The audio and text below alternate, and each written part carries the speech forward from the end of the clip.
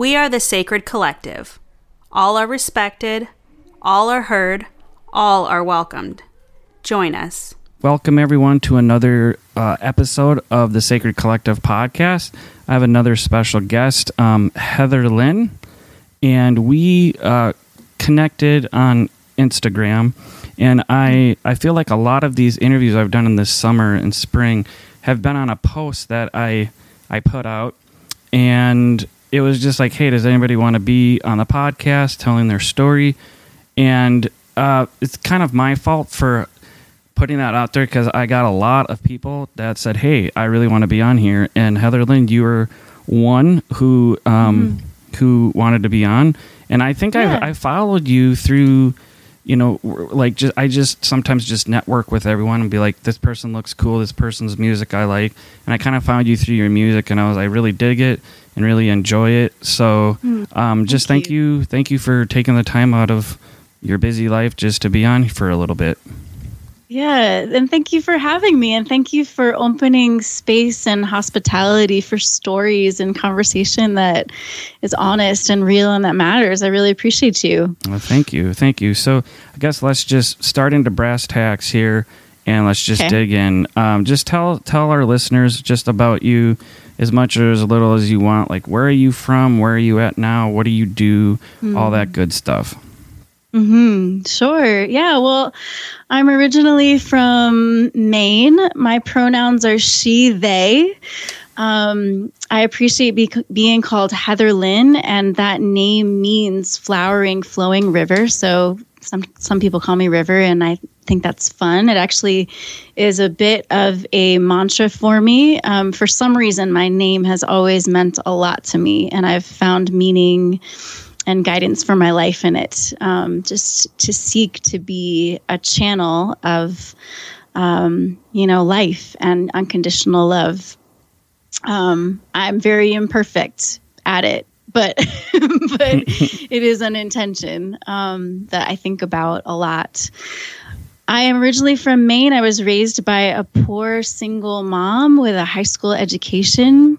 She separated from my biological father before I was born because he was an abusive alcoholic, and it wasn't a safe environment for her. And so she was scared for her life and for mine. So she did probably one of the bravest things she's ever done in her life by making that very difficult choice to depart from someone she loved very much. And she was surrounded by some of our relatives. And around when I was like a year and a half old, she was starting to look for faith communities or churches. I think she was looking for community and support and perhaps comfort. And she ended up getting her hair cut by a woman who went to a Pentecostal church, a United Pentecostal church specifically. Oh, gracious. So when I was just a year and a half old, I obviously don't remember this, but I do remember visiting that hairdresser's place a lot. I remember being a very expressive child in that environment, rolling under the pews and dancing around, the side aisles and stuff. Well, I mean, it's a Pentecostal church, so they're okay with that. That's right. So there was something. There's actually a piece of that is kind of a delightful memory for me. And I was a little person with a big voice even then. So some of your listeners don't know yet that I'm a singer-songwriter. So I really did start singing in church. And I think that the very first song I ever led, a group of people in singing was This Little Light of Mine when I was like 4 years old. And, at least at that time in my life, it was like, you're this little person with this big voice and you shine so brightly. So sing for us, But it was also in that space at a very young age that I remember my inner creative or my inner artist first being shut down because, my mom became as involved as she could be. And we would go to church on Sunday mornings and Sunday evenings and Wednesday evenings prayer meetings. And it was one Sunday afternoon in between the church services that I was getting creative, and I loved my mom's button my mom's button tin, and I would just like put them, I'd pour all the buttons out onto the floor, and I would like organize them by color and shapes and how many holes the buttons had in them, because some have 2 and some have 4. And I made myself this, like, to me anyway, it was like this really fun, beautiful, decadent button bracelet. But in the United Pentecostal Church, women were not to wear makeup or any sort of jewelry or pants. Like, women had to wear like long dresses and never cut their hair. And so this was my first experience of we had gone to church early that evening, and Pastor Churchill, that was his name, man. That's his a name was good name, Pastor being a Pastor Churchill. This little white church in rural Maine, and we went early because my mom is creative too, and she did like some really beautiful things with the bulletin board, and this was like the early 80s. So it's almost like she did the scrapbooking thing with the church bulletin board for announcements and stuff. So we went early that Sunday evening, and I was wandering around the church halls and bumped into Pastor Churchill, and he was obviously a lot bigger than me because I was a very little Heatherlyn at the time. And I was so excited to tell him about my button bracelet that I had made. And he was like, "Oh, the Lord would not be pleased." And that probably was just crushing.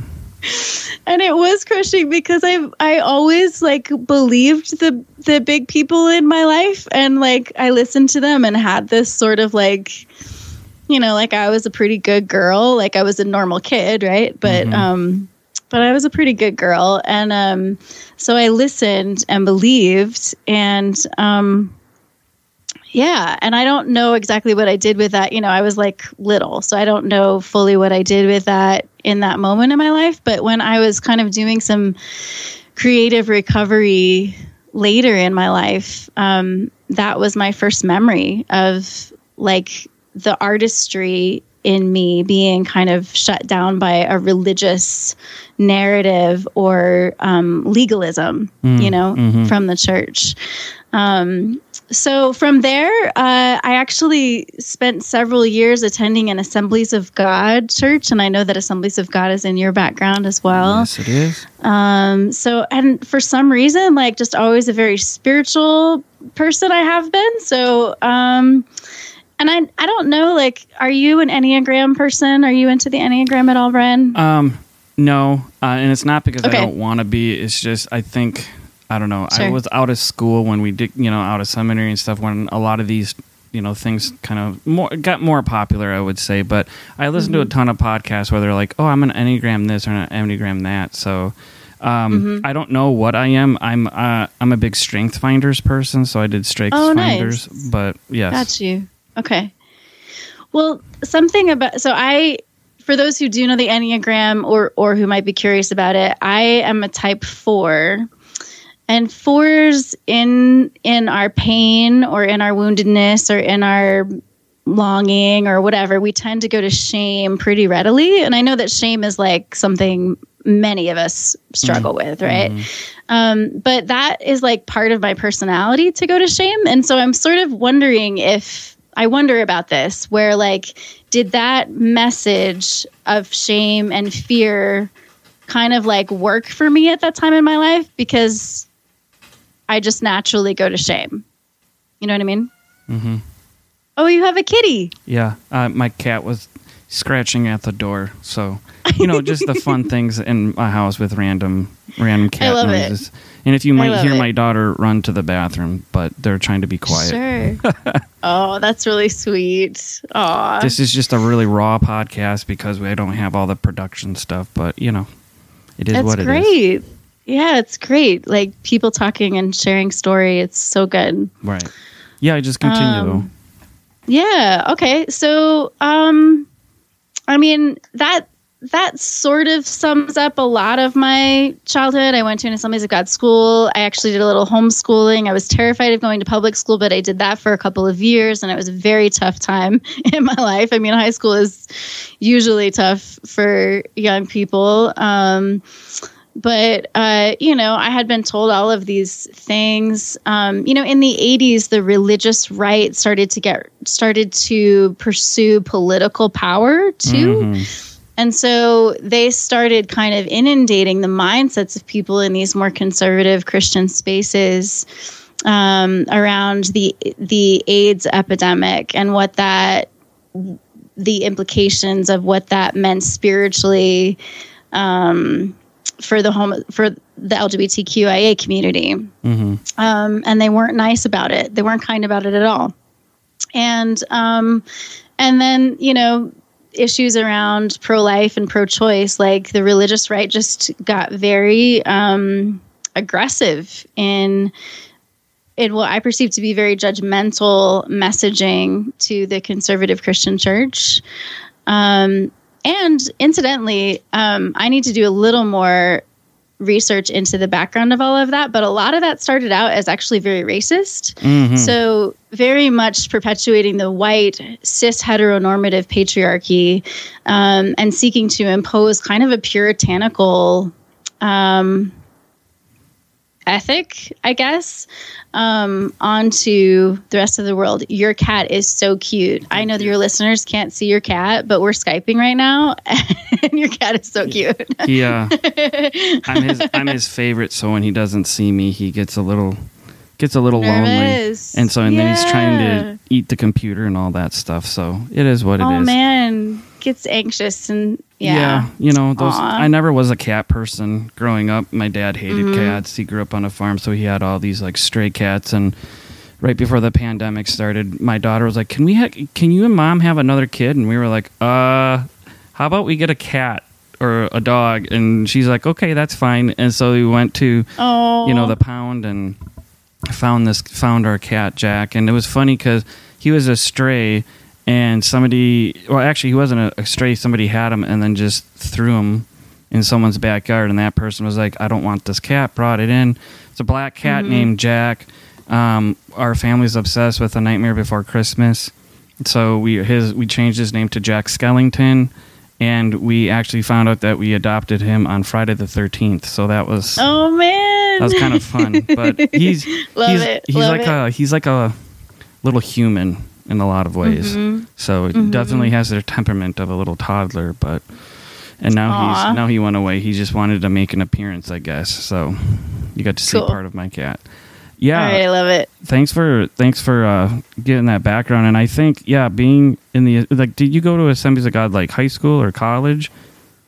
It was actually a grade school, through high school, but I was there like third to sixth grade. Third to sixth or seventh grade. Yeah. I didn't even know that they did schools like that in the Assemblies of God. Yeah.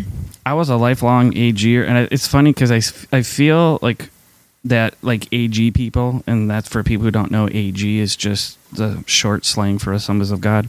I feel like we find each other like somewhere, some weird way, like on the internet or whatever. It's just like maybe our background's like, hey, this person used to be Assemblies of God just like you, and it's kind of uncanny, Heatherlyn, how many times like we'll get into conversation and then I'll be like, yeah, I was raised as Assemblies of God. They were like, wait, you were too? And I was like, oh, I didn't know you were as well. So it's kind of, you were another one of many who have that. But actually my college that I went to was Assemblies of God school here in Minneapolis, and it's where I met my wife, and I have a long line of Assemblies of God people in my family. But it's kind of funny because my mom grew up Assemblies of God since birth. And then my dad was Lutheran from like rural South Dakota. So I had quite the different experience. And if I can say this real quick, kind of just where I kind of found, like, I've always had this desire to connect with the divine, whatever the divine is. Yeah. And I remember like growing up in church, even as a little kid going to, my Assemblies of God church where it was children's church and puppets and human videos and all these stuff. And I always just never really liked it. I always thought it was kind of kitschy. And like, even as a little kid, I was very just like, are you trying to impress me? 'Cause you're not. But then my dad was like the head custodian, like facilities person at this Lutheran church. And we actually lived in the church parsonage and all that stuff. So whenever I was done with school, so it was kind of cool because this parsonage was right across the street from my elementary school. And then on the other side of that was the church. So that was just like my life for so many years. And so my dad would be like, hey, I can't come home to let you in. Why don't you just come to the church and, hang out, do your homework, read or whatever. And my dad would always, it was a pretty big church. And he would say, oh, go to the youth room. There's a pool table, like games and stuff. So why don't you do that? Or, like when I was really young, there was like the nursery. So he's like, oh, just play in there or whatever. But then when I got to about 8, 9, 10, and my dad would be searching, he would be calling all over the church, Brian, where are you? And I would be sitting in the pew. And Lutheran churches, I love it, or like high churches where, they have the stained glass and they have like pictures or like statues of Jesus and stuff. And I remember like in like where the pulpit and lectionary was, right behind there was like etched into like this stone marble wall was Jesus. And Jesus was like had his hands out, like reaching out, like go out. And I remember just sitting there one day, and I was like 9 or 10, and I just started crying. And my dad was like, oh my gosh, are you okay? Like, what's going on? And I said, I just really feel like connected. I really feel like this presence. And of course I didn't know it was God. And my dad was like, oh, that's, that's God. That's the Spirit. And I think at that young age for me, it started me on this journey of like, there's something to God or church or something. And I've deconstructed a lot of that. There's that fun word of deconstruction, and I think even back then it was kind of like my creativeness. And for me, my creativeness is definitely not music. I'll say that I was in a band in high school and we were horrid. It was fun, but I was the singer. Yeah. So my family, like my mom and my brother, will make fun of me and say that was not the greatest, foray into your creativeness. But it always got me into, thinking. I would say I'm like an intellectual. I love theology. I love reading. I love, writing. Yeah. But whenever I grew up in the Assemblies of God, it was always like, stop thinking. Don't think too much. Don't ask questions. And that's how I kind of really started kind of walking away from traditional Christianity in a way. Was in college where I had professors be like, oh, well, we know Jesus this, or we know this about this book of the Bible, or we know that the Bible is the inerrant word of God. And I was just like, I don't think we do. And it was just like, I felt like even my intellectual creative juices were kind of getting, just squashed out. And I actually had a professor friend of mine who I'm still friends with this day. He's a great guy. He was one of my college professors, and he was like, I think you should go to seminary because he's like, you want more. He's like, you just want more. You want to keep learning. He's like, get your creativeness in there. And then I just went to seminary, and my wife jokes with me that you'll probably, like, our kid will be in college and you'll be like, can I come with you and learn and stuff like that. So it's like, and I've kept like an online, like poetry journal. I dabble in poetry. Nice. Just for creative juices. I think creative people, and I would say all humans are creative in a certain sense. I would too. Whether that's music or painting or whatever it is, podcasting, I would say that's a creative outlet. And I just feel so often so many people who have grown up in church, especially more evangelicalism, kind of get that like squashed out of them. They kind of get that quenched out of them. Like, okay, it's great that you want to do this, but don't rock the boat. Don't ask too many questions. Like, here's, this square box of what's accepted. You can kind of be fringe a little bit, but as soon as you kind of start going out of those boxes, then, it's no go. And I think a lot of us people are finding that, hey, there's just as much of this community, whatever, if it's Christian or not, outside of these communities. And I think we're kind of, reformulating that mold, if that makes sense. Yeah, it definitely makes sense to me, Brian. I appreciate you sharing that. Yeah, I'm sure your listeners love to know more of your background too. I think sometimes they might get a little bit like, Brian, we've heard this before, but when we have conversations, just back and That's forth. Right. Back and it's forth. great to get to know you too, man. Yeah. It's cool. So you kind of went a little bit into your background of like how you were raised and stuff. Like if I can ask now and you're comfortable with it, like where are you at now? Like, do you go to church? Would you say you're a Christian? Are you religious? Like kind of nitty gritty. One of the things we ask all of our guests is just kind of if they're comfortable where they're at, just because, someone's journey like yours might help someone kind of help formulate some people's, own questions and desires. Yeah, absolutely. Well, I will say just a couple things from my upbringing. I remember having questions about it when I was a little Heatherlyn. Like, they were trying to teach us an ethic about they were using the Psalms, the psalmist would say, I hate those who hate you, Lord. And they were using this passage to teach us about the kinds of friends we should choose. Mm-hmm.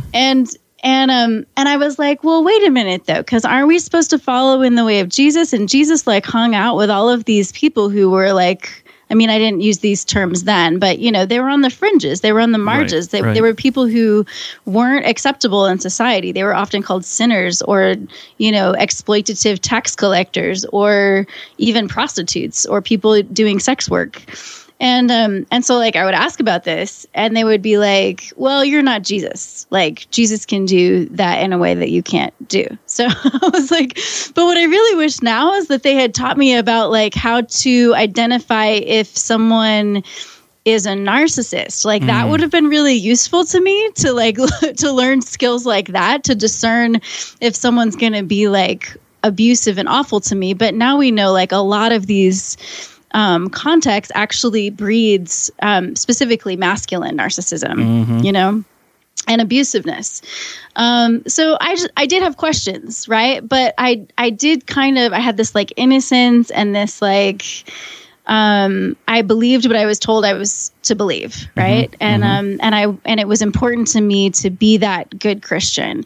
So I believe that my deconstruction actually happened in kind of a gentle way, which I'm really grateful for, because I know a lot of people deconstruct and kind of their whole lives fall apart. Right. And so I feel really grateful I went to Gordon College, which was an interdenominational or non-denominational Christian college. So that for me expanded my awareness of all the iterations of Christianity throughout history and across denominations. So because of that, and that's just a quick summary of that, I ended up working in a Lutheran church. So I know you're talking about AG and Lutheranism. So that's part of my story too, which is a really funny thing. And it was in Lutheranism, in the ELCA specifically, the Evangelical Lutheran Church of America, where I started to have conversations about child baptism and the implications of what that speaks and says about the immense grace of God and how unconditional it is. Where my upbringing, it was kind of well, God's love is unconditional, but kind of always, there was kind of always a but.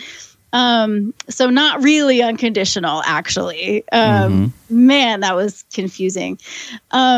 And so then that was working in the Lutheran church that I began to read authors like Brian McLaren and folks like that, and do some, and that's when I began doing more intentional deconstruction.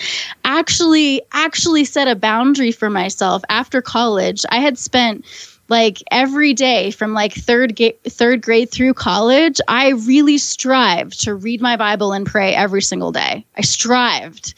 But I could tell it was can I swear on this podcast? Oh, absolutely. Feel free. Okay.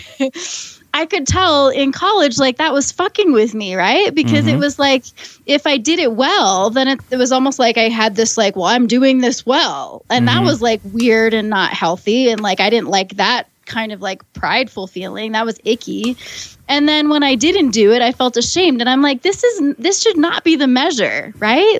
Of integrity or wholeness, or if you're a loving human being. So after college, I actually set a boundary with the Bible. I was like, I'm not reading the Bible unless I can do this in a context with humans who can help me like get like a different perspective of this, because it was so, how it was interpreted to me was so psychologically damaging and so shame-filled and so fear-filled. I was just like, I'm not reading it. I'm not listening to this. But it was working in the Lutheran Church that helped me start to get a totally different theology and realize that you come to a sacred text like that with your story, with your experience, with understanding culture, with understanding, how people have approached it throughout the ages. Like there's more to it than just this very one particular thing that I was told was the way or the right way or like the corner on the truth. And that was very healing for me. Like I remember the first time I sat around a table with some folks to plan for worship. We're reading this passage that Jesus describes about the vineyard bearing fruit, and those that aren't bearing fruit, they're pruned and tossed into the fire. And for the very first time, I heard this as a gracious message. And I heard it not as like individual people and like the good humans are going to be kept and the bad humans are going to be pruned and tossed into the fire. I heard it as everything in me that no longer serves, that's no longer bearing fruit, everything in me, what a grace that perhaps the divine would help me shed that or release it, or, you know what I mean? Like it was absolutely really powerful.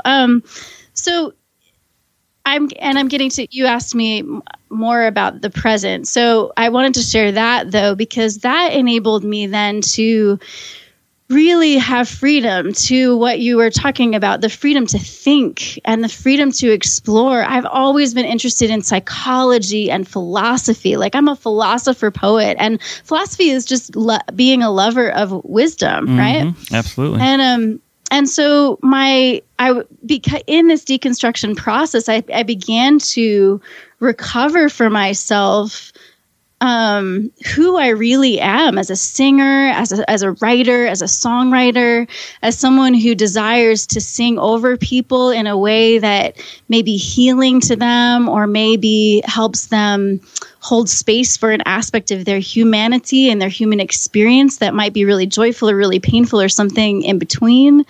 And I started to feel this call beyond these church walls where I was working, a call for what I was to share, but also a call for what more I could learn from others. And that liberated me, that part of my journey really liberated me to step outside of the church. I am a yoga teacher. So I had a really deep yoga practice for a couple of years that healed me and helped me connect more to the psycho-spiritual and the psychosomatic experience of life. I think that was something that I was really missing in the church, where they sort of deny the body and like the reality that you experience through your body.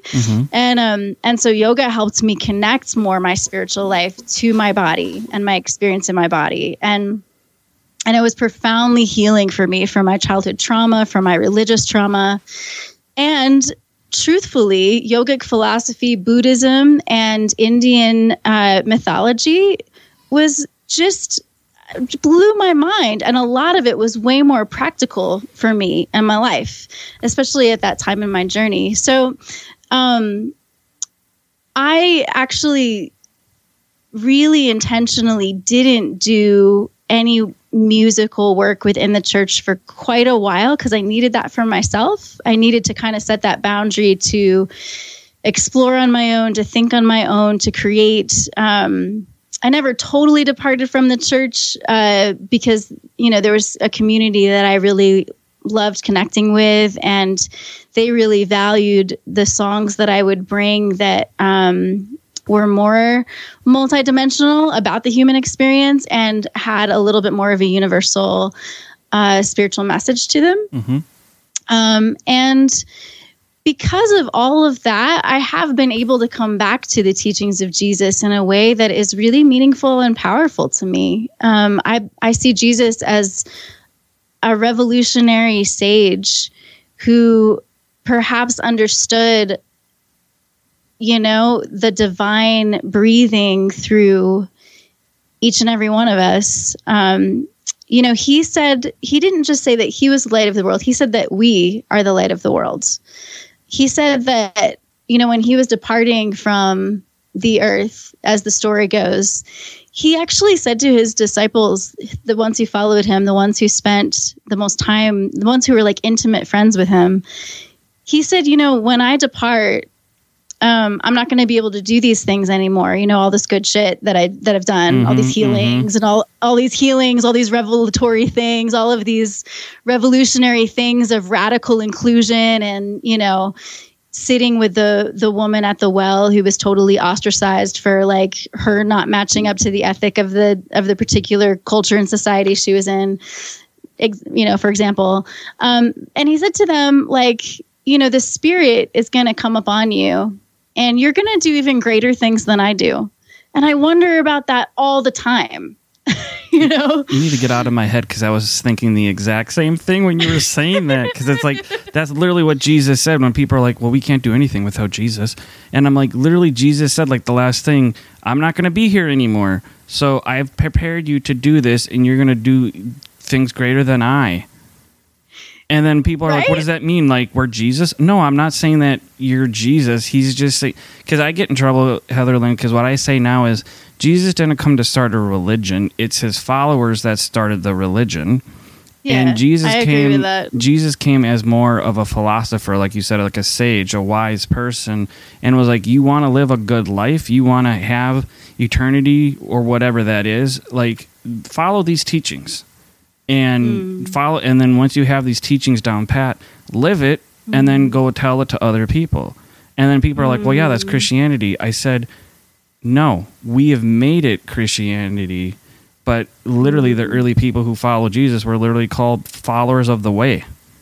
But like you were just saying, like, we ask these questions and it's like, well, no, why are you saying that? And it's like, I'm literally saying what Jesus said before he ascended, you said, as the story goes. So it's, I just had to say that because you and I were tracking exactly the same, which is kind of eerie, but cool at the same time.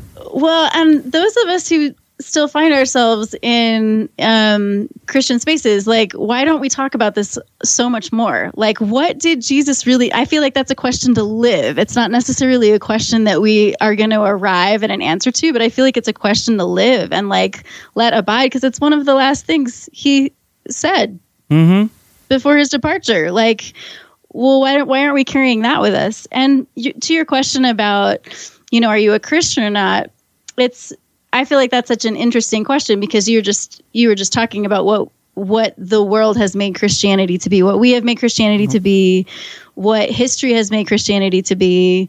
Frankly, there are times that Christianity has been simply the tool of empire to bring about oppression and war, and it's pretty devastating, actually. Yep. And I think absolutely antithetical to anything and everything that Jesus might have been about, So if someone were to ask me, are you a Christian? It would sort of be like, a really good friend of mine used this as an example one time. She said, if you were to ask me if I'm a dog or a canine creature, then it would be like, well, yeah, but are you talking about a golden retriever, or are you talking about like a golden doodle, or you know what I mean? Right. So because there are all of these iterations, and so what one person thinks Christianity looks like, I absolutely do not fit into that category. And if I called myself a Christian in their presence, they would be like, hell no, you aren't. Yep. But then there's others who, so I just kind of say, look at my life, and then you decide if I fit into your category and your definition of Christian or not. You know what I mean? Yeah. Well, and it's obviously very personal for everyone, like where they're at. And I know people in my own life who are like, well, I'm an atheist. but they only call themselves an atheist, knowing them really well like I do, where I'm like, are you really an atheist, or are you just fed up of all the church bullshit? Because if you're fed up with the church bullshit, but you still kind of like Jesus and whatever, like, I don't, maybe you're agnostic or like just not having a label, which is fine. And people all the time will say, like my family, they'll be like, well, Brian, you know, you like to label yourself a lot, but you know, we shouldn't be about labels. And I said, that's all humans do. We label each other, you know, like whatever we do, like titles of, you know, husband, wife, child, kid, Christian, not Christian. They're all titles that we put on ourselves, and it has this layer of complexity, and just be like, can I just like live my life and, you know, exist and be in the moment? But it's like, what are you? What are you? So I actually almost feel guilty saying like, are you a Christian? But sure. But you know, it's just because it's such a multifaceted and complex question, like you said. So I got myself in trouble last week. I thought this would be important to share. I had a family event. Some relatives that came in from out of town. We had a cookout at my brother's house, and my brother's a Baptist pastor. You know, didn't really leave too much of the evangelical church world. Love the guy, great guy. Loves what he does. And my cousin has his PhD in systematic theology, so this guy knows his stuff. And I would just like, and I've said this to like my close, intimate friends, but I was like using labels. I like a label myself, I guess. And I was like, I really feel comfortable, which is calling myself like a Christian agnostic. And people are like, first of all, like my family's like, what is that? And then when I told them, they were like, well, no, you're not. I'm like, well, what do you mean? They're like, well, you're not that. I'm like, am I not that because you feel uncomfortable that I put two words that you think are not synonymous together? They're like, no. And I'm like, no, yeah, you are. And they're like, well, explain. And I was like, I call myself a Christian because I've always had this desire and love and longing after the teachings of Jesus. I think they're a reason why they transcend time, culture, creed, race, everything. Like people are influenced, even other religions are influenced by Christianity. And not, you know, and I said, it's not even talking about the salvific aspect of it, but just the teachings of Jesus and what his disciples and apostles did. So I said, I believe that. But I said, I'm agnostic because literally agnostic, and there's different forms of agnosticism, like hardcore agnosticism or like weak agnosticism. And I said, I'm more in the camp of like weak agnosticism because I said there's so many things that we as human beings, especially as Christians, teach as truth, teach as pure knowledge, teach as we know that this is right. And I said, literally, we know nothing about God. We don't. And I said, for centuries, we've talked about it. And I was like, how do we as finite human beings put absolutes on an infinite being? And I was like, let that sink in. And I'm like, my family was like, well, what? I'm like, I'm literally saying you're putting human, factual, truthful attributes as finite people onto an infinite being and saying, well, that's what you are, or that's who you are, or blah, blah, blah. And I was like, my brain can't do that and won't allow me. And I said, my soul, call it my essence, whatever you will. I said, it won't do that. And I said, at the end of the day, I don't care, you know, if there is an afterlife and there is a heaven and God's like, hey, why should, you know, you be here? I'll be like, because I took your teachings and lived them out and cared about other people and loved other people and included other people and, you know, took care of the widow, the orphan, of the poor, and not like, oh, I went to church and read the Bible all the time and, you know, I didn't drink or smoke or, you know, swear or have sex before I was married and da-da-da-da-da. Like, I'm like, God doesn't... that's a whole other conversation. Right, exactly. Part two. No, and it's just like, I got myself in trouble with that, but at the same time, like, it's so freeing when a person knows what they believe and feel like, even if everyone around them is like, yo, you're smoking something or you're a little out there, but when you yourself know, like, hey, this is where I'm at, this is who I am, and I'm comfortable with it. And it's so freeing. And, you know, I would even say, like, now the big conversation within deconstruction movement is, okay, deconstruction isn't supposed to be like a lifelong thing. It's supposed to be a certain amount of time in your life where you deconstructed what you needed to deconstruct. That could be a year, that could be 20 years, but what are you going to do with that now? And that's like all over Twitter, all over Instagram with certain people I follow. And it's made me realize and think, like, I've started about a year or two ago, really starting to like reconstruct, like, what do I make of all this stuff in what, within Christianity, maybe within other religions. And I feel like right now there's even so many toxic conversations, even in like the evangelical movement and in the deconstruction movement, where everyone's like, oh, if you're a Christian, you're this and you're that and you're this. And then you're kind of like, well, not all of us in this community hate church or hate God or are done with it. We might be evangelicals because we're not evangelicals anymore, but let's take our deconstruction and then somehow reconstruct it into what it needs to be for us in our own life or maybe in our family's life. So I don't know. I think that that's where I'm getting at. And that's kind of where I hope this podcast goes, and like having this conversation with you even is, and even other guests we've had, where definitely there's hurt. There's definitely people who've been on here who are like, I hate church. I'm an atheist. I respect that. I respect their journey. But then I'm always kind of like, like, I'm not saying you have to be a Christian or go to church, but it's like, maybe we're not all, people who still believe in God or Jesus. Maybe we're not all assholes or, pieces of shit like a lot of people think we are. Oh, of course not. But there's maybe there's some hope. Maybe there's some reconstruction that can happen with people. I'll never push that on people, obviously, but just kind of being like, because there's so much. I feel like someone myself, like, I have to like try to, not that I have to, but I'm like, I want to show people like, hey, you can have been fucked over by the church and have had trauma in your life, because I've had that in my own life too within the church. But I always tell people, like, the church is terrible when it hurts people and it's not what it's supposed to do. But then when it does help people, it's an amazing, wonderful, beautiful thing. And so often right now, the church, especially in America, is hurting people. And now you're seeing that with people in droves leaving, the church. Sorry for that little tangent. I kind of got. Oh, no need to apologize, man. That's great. And I think you've touched on something that's really important, because we do all need to go about healing from religious trauma in the ways that we individually need to go about it. Absolutely. And like I said, I feel very fortunate to have found myself in healthier spaces, pockets of community that journeyed with me in my deconstruction. And so, my healing has included returning to the teachings of Jesus. But you know what? I never placed that expectation on myself.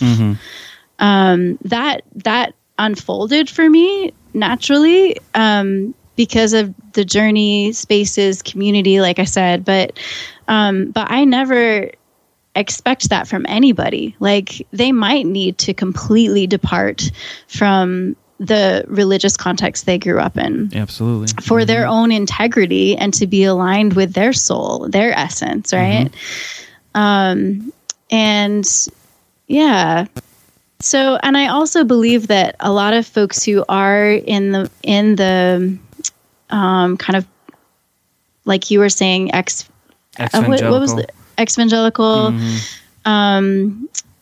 progressive Christian, sometimes folks can still carry over the patriarchal, kind of some of the toxic masculinity or the patriarchal stuff that is embedded in all of that.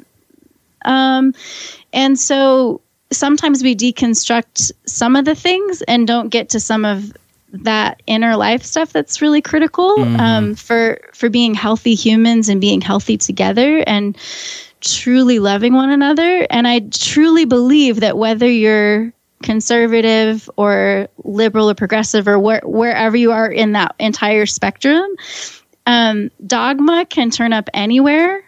Judgmentalism can turn up anywhere. Legalism can turn up anywhere along that spectrum, whether you're conservative or liberal. I think a lot of progressives and liberals think that they're immune to like legalism and judgmentalism, and we're not. You spoke so much truth right there. anytime we're dogmatic, every time we're dogmatic about anything, it's always a setup for hypocrisy, no matter what camp you find yourself in intellectually or theologically. Anytime you're like leaning in or relying on a form of legalism, you are hampering liberation. And I believe that the divine is about love and liberation. So, it's just more questions to live in an ongoing basis. That's a drop the mic moment right there. I think what you said was so poignant, because that's another reason why I left my tradition, and I won't say who it is, because I still am a lot of friends with the colleagues. I was in the process for like 8 years until I finally left, but it was exactly what you were saying. Well, we're progressive, we're inclusive, we are LGBTQ affirming, and we're for racial equality and eco equality, and that was great and everything. My wife and I supported, but it was almost like they were like, we're immune to legalism, we're immune to all this stuff, and it was just political bickering and fighting. Oh, well, how are evangelicals this, and evangelicals are evil, and all conservative people are blah blah blah, even though there might have been some conservative people in the church. And it was just like, I was sitting back and I was like, what? Like, how can I be a part of this? Like, and some people who are in it, when a lot of people are in their evangelical churches, they can't see it. Just like people who are in, progressive liberal churches, they might not see it either. And they're like, there's no way we can be, hypocritical or legalistic. And it's like, no, you can be. And then when they get called out, then, how dare you say that? Yeah, because we're human. So even though we're in this different kind of space as we're exploring our humanity, we still, we carry over a lot. And then there is this bigger thing of the white cis heteronormative patriarchy that we're all, at least in the, I don't know, it seems like the whole world has been pretty impacted by that paradigm, and the ways that has been in bed with religion has just created a lot of toxic things. So we need to be about wisdom and discernment. And then when we encounter that, depending on the relationship, maybe you can have a sincere conversation about it, or maybe you need to step back in kindness and just say, this isn't where I belong, Absolutely. I feel like we could talk about this for hours, but I want to focus right now on your music, because you are a wonderful musician. And thank you. I think I started following you before I listened to your music, just because I was looking at some of your posts. I don't want to sound like I'm a lurker or like a creeper, but I was like, I think I liked what you were saying and like your post, and I resonated with it. And then down the rabbit hole, I remember one day just listening to your music for like 2 or 3 hours. And I really appreciate it. I really appreciate, your passion in the music and the songs you write and sing. So just maybe for a few minutes, because I want to be respectful of your time, of like, how did you kind of you've always said you're creative and like doing music, but just kind of like, how did you get into that, and how were you like, I really want to do this, lifelong, and kind of how do you sit and write music? Because all musicians are different in how they do creative. I know it's kind of an open-ended question, but sure. Yeah, it's so interesting, because about the same time that I answered this sort of relentless call of song in my being that's been there as long as I can remember, about the same time that I said yes to that call, we can say call is one term for it, was around the same time I really was in the, kind of through a lot of this deconstruction, and needing to step away from my work in the church for a while. Because at that time I wasn't sure if I believed it anymore. So I wasn't sure I was being authentic and like really operating with integrity in that space.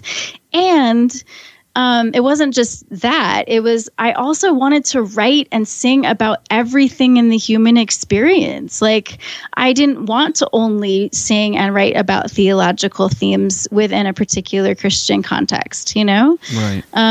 I wanted to write about, A Soul Nap in the Shade was actually the first song that I wrote in this season of my life, which was really about rest and grace and not having to strive all the time to be worthy of love and this gift of life that we are given, and we just are given it, right? Mm-hmm. And so it was around that time, I was about 25 and I had a quarter life crisis, and I was looking back at a journal entry from a couple years prior and realized I didn't follow through with like these New Year's intentions I had for that year. Mm-hmm. And it just came upon me really strongly that this realization of I had always wanted to write songs, record them, and share them with the world, whatever that means, right? Like whoever wants to hear them, whoever would be blessed to hear them, whoever would receive and it would be of benefit to them. And I just knew I had to make some shifts, and so took some risks, left the gig, just started making shifts in life to do that. And it's been hard, but I think ultimately it is what is aligned. But so often these contexts that so many of us have come from, where we've had to deconstruct, we are taught to ignore the inner life. We're taught to ignore what we actually long for and what we desire. And so I had to work through this whole theological thing around like wanting to be a singer. I thought I was being selfish. And, the obstacles I would come up against, the challenges, I would be like, well, maybe it's not God's will, when actually just the systems and structures in our society just make it difficult for independent artists to like do what we love and to be who we are in the world. It's just challenging. And so I've learned a lot about that and how to educate people around valuing artistry and creatives. And, there's still a lot of work to be done around that, because the gig economy and the hustle is another iteration of the white cis heteropatriarchy that, is like this oppressive capitalistic thing that's not fair or just at all. But this is what I have always longed to do, and how I've longed to show up in the world. And for me, it is about having a lot of fun. For me, it's about being honest about the human experience, both personally and collectively. So singing about justice, and, how do we approach that? How do we embody that in our lives, in the world, and collectively together in society?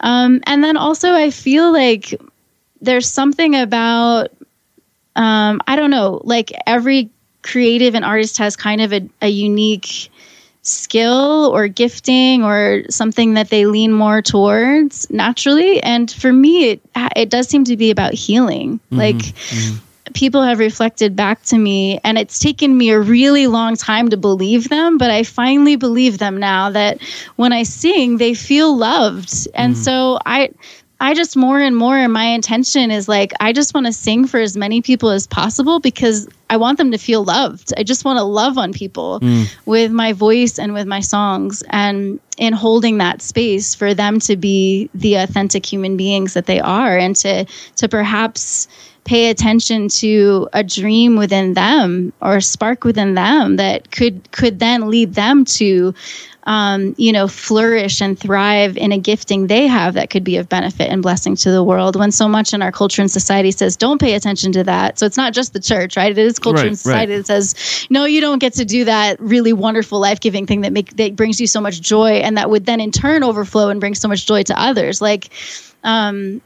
I want to be about inviting people into full aliveness and into joy that is revolutionary. That's not contrived happiness or like the tyranny of happiness, right? In our culture, that's like you're not like good enough if you're not happy.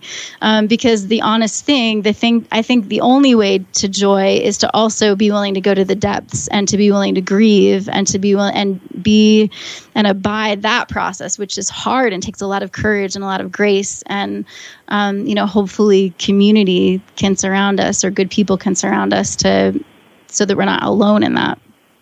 Now I'm going on a tangent, Brian. No, go for it. That's fine. I think the one word that just popped into my head was like, that's powerful, and like I said, like, I think we're all creative people in our own rights, whatever we do. So, and just keep pushing on doing that. I mean, I know I'm just not impacted by any music, but other people too who listen. And, really what you said, what hit me was like, you want to sing about the experience of human life.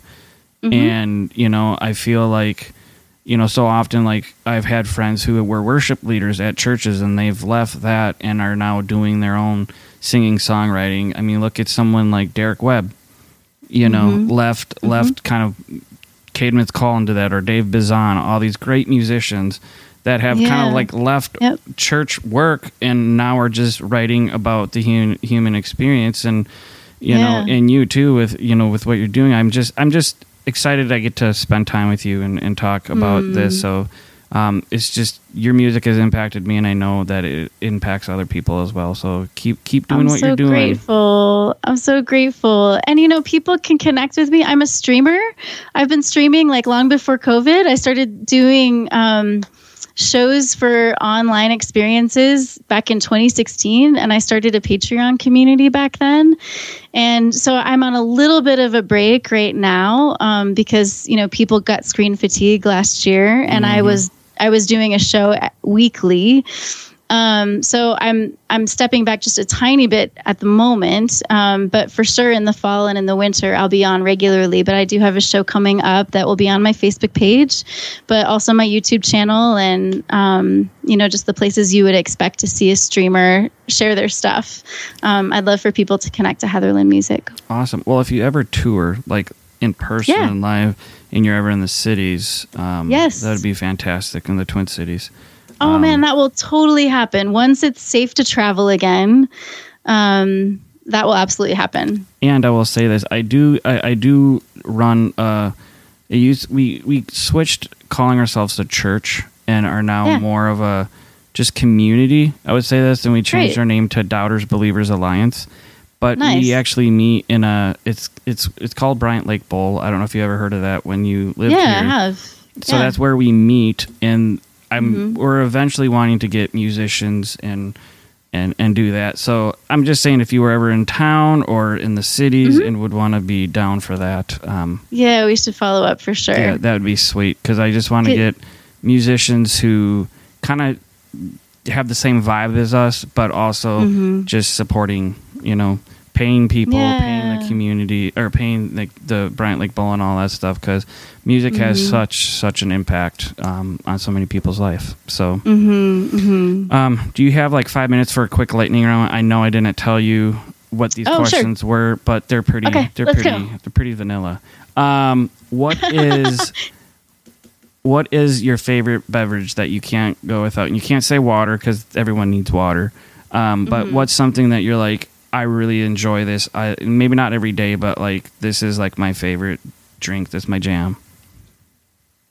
Okay. I've got like 3 categories in my head. So like coffee for sure. I hear that. Kombucha, and then whiskey.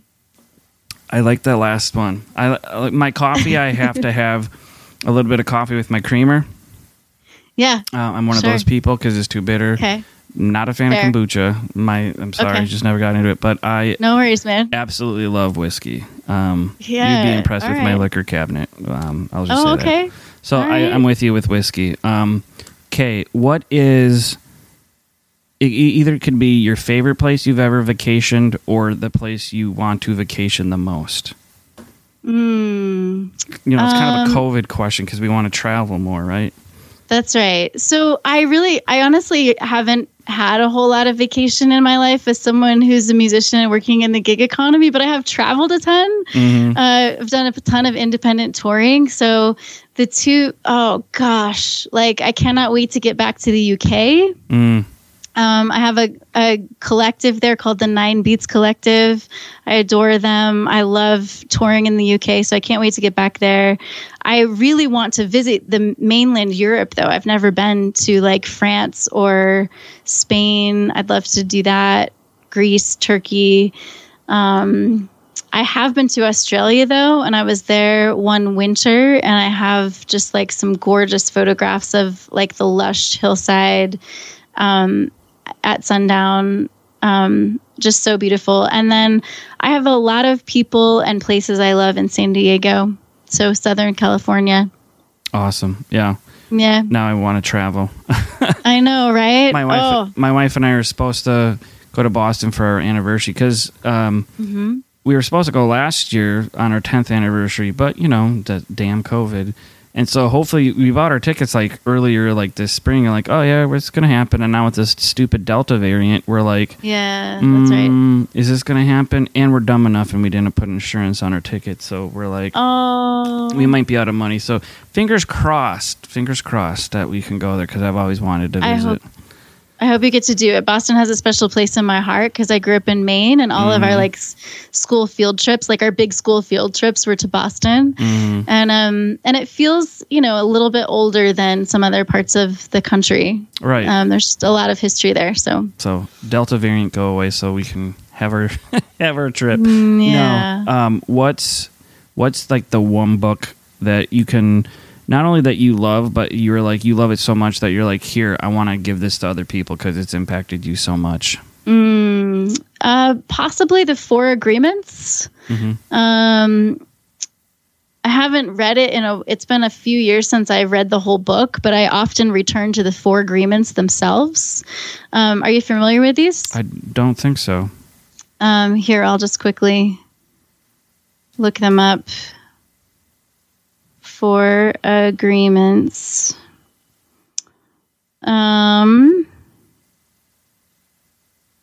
You'll edit this part out, right? I can, yes. I can tell the little pause. I can tell my producer to, and he'll hear this and be like, "Oh, this is the part I should edit out."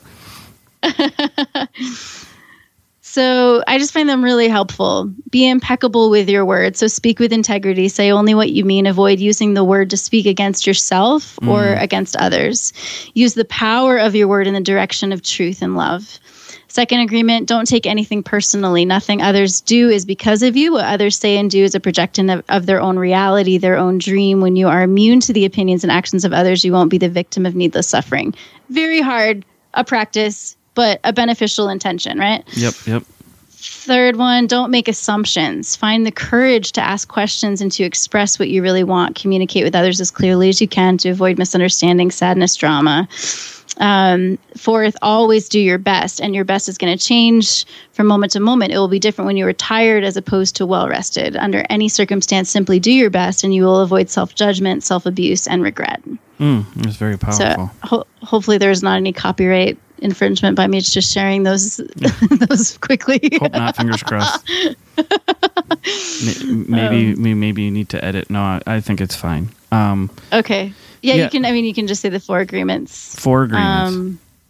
Yeah. Yeah, wonderful. Before we end, where can our listeners find you? I know you said streaming like on YouTube and stuff, but is there any other place? This is your time to shine of where you want people to connect with you. Yeah. Well, my main website is heatherlynmusic.com. My Patreon is where I'm most engaged with my community of patrons and supporters, and that's patreon.com/heatherlynmusic. And then the other spaces like Facebook, Instagram, YouTube. I'm kind of everywhere, but those are the main places that I'm active. But I'm everywhere as Heatherlyn Music. Awesome. Thank you so much for this awesome conversation. I've had a blast. Yeah, thank you, Brian. Hopefully you have too. And just thank you for everything you do. Thanks for being vulnerable and open and just making kick-ass music that is powerful for everyone. Oh, I really appreciate you, man. And we'll definitely reconnect and have a whiskey when I get back up to the Twin Cities. Let's do it. All right. Have a good night. Okay. All right. Peace. Yep, bye. Thanks for being part of our conversation. To continue the conversation, find us on social media at SacredMN. I'm not done. I'm far from where you said I was. I'll lose flight. Brought me in for the night.